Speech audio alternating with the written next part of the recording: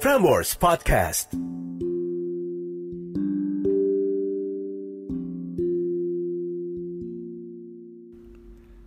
Catatan Akhir Malam oleh Narendra Pawaka. Jumat 27 November 2020. For those of you who are currently sitting while listening to this podcast, let me read you a passage entitled Ease. Sit in such a way that you feel completely at ease.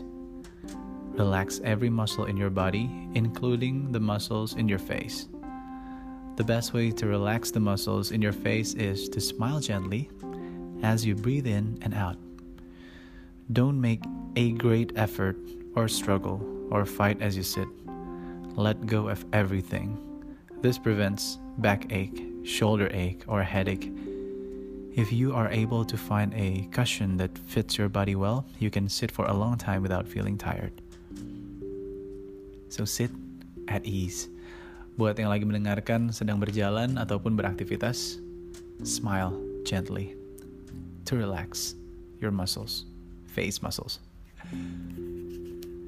Right, so where were we? Okay, malam ini ada Manda yang bersyukur karena bisa rukun dengan kakak adiknya dan merasa kalau jam 3:45 pagi adalah waktunya untuk berkontemplasi.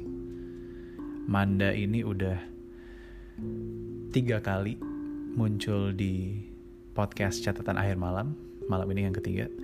Sebelumnya lo bisa dengerin catatannya Manda itu judulnya Reaching Out to Old Friends di episode 48. Dan sebelumnya ada juga catatan dari Manda judulnya Loose, terinspirasi dari lagu Nicki di episode 67. Bisa cari beberapa catatan dari Manda. Dan sebelum masuk ke catatan Manda, let me remind you that next week is already December 2020. Jangan lupa untuk comment and review Prambors Podcast di halaman Apple Podcast-nya Prambors Podcast. Tulis tentang catatan akhir malam. And if you do that, more stories will be told di sini. Dan saat ini silahkan buat lo semua yang pengen cerita untuk tulis dan kirim ke narendrapawaka@gmail.com cerita dari lo. And I might find you on the next episode. Ya, silahkan tulis sambil dengerin juga boleh. Biasanya banyak yang terinspirasi gara-gara sambil dengerin jadi pengen nulis. So, we are ready to dive into the note of Manda malam ini. Gue beri judul podcast ini A Sibling Kind of Love di sebuah note yang simple and sweet dari Manda dengan subjek It's 3:45 a.m. Hi Dad. I just woke up from a good night's sleep after being sleep deprived these several weeks. Yep, weeks, but I woke up really happy and energized at 3 a.m. I know, right? But have you ever taken a walk at this time of dawn? I did. One day, gue setelah putus cinta selalu rutin lari subuh-subuh jam 3, jam 4 pagi.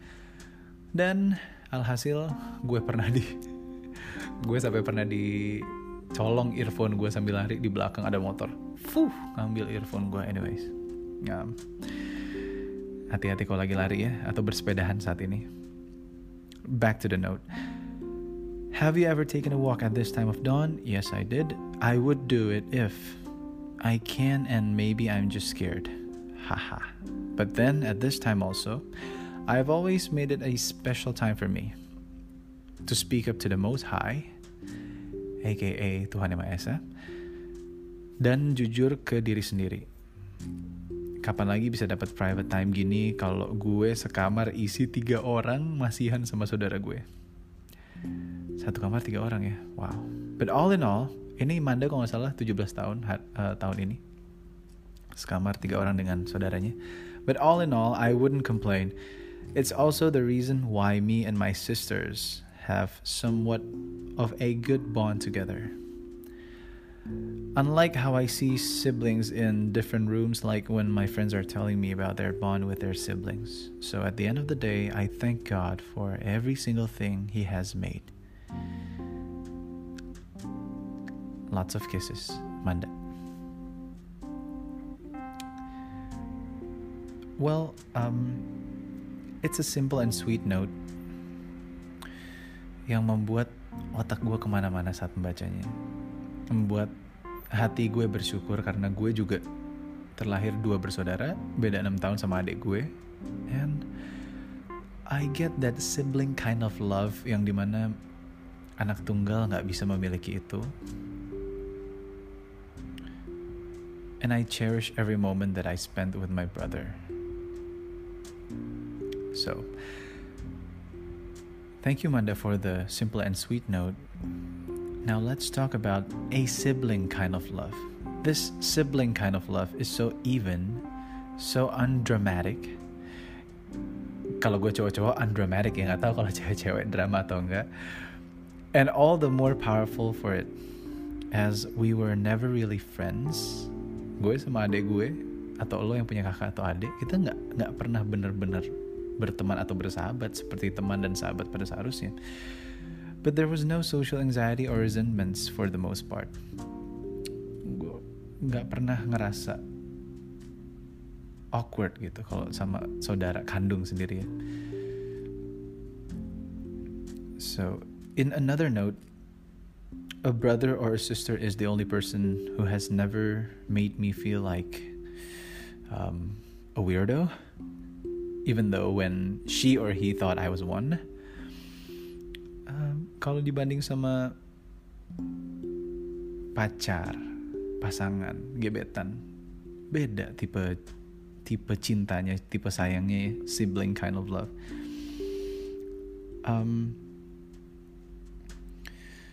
Ada sebuah buku dari penulis Zadie Smith yang gue pengen bacain malam ini. And I don't want you to understand, but just listen to it, because the passage is about sibling kind of love. So it goes like this. People talk about the happy quiet that can exist between two loves, but this too was great. Sitting between his sister and his brother, saying nothing, eating.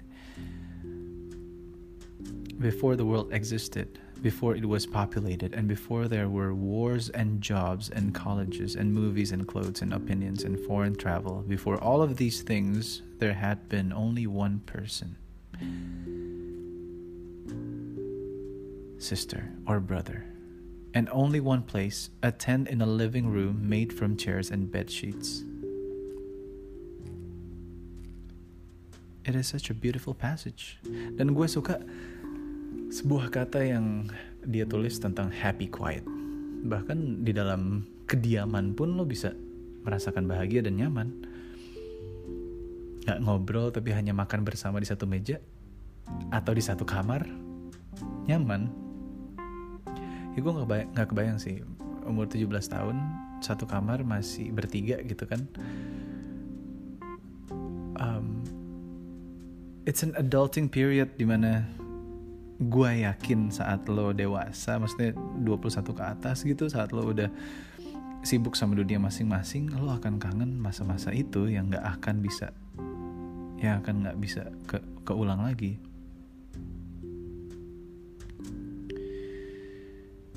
Sibling kind of love have been neither friends nor indifferent brutes living amongst me.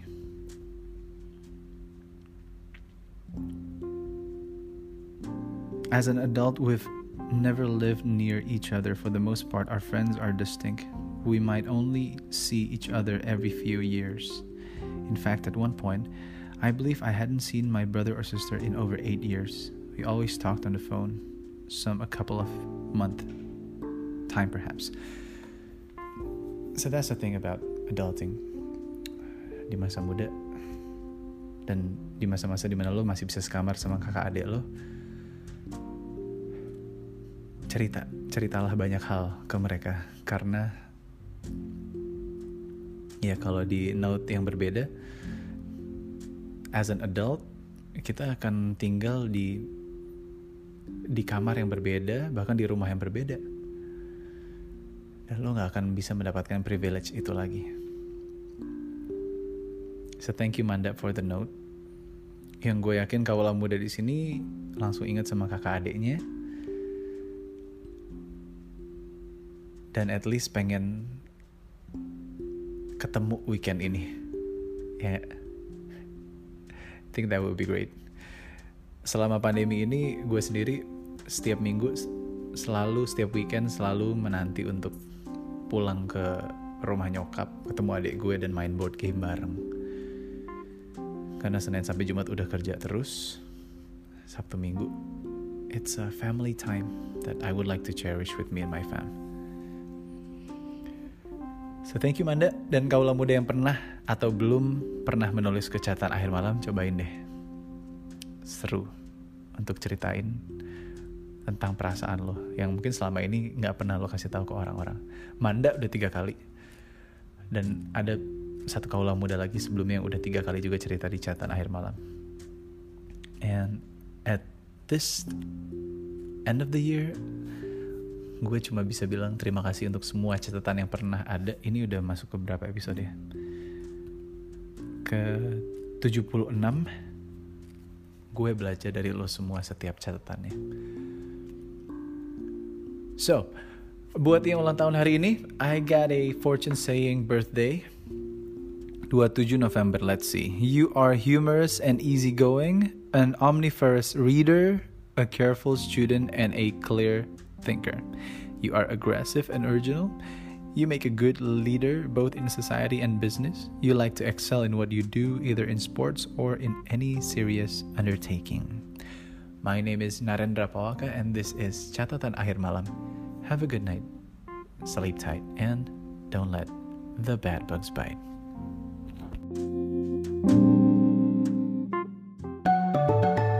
Frameworks Podcast.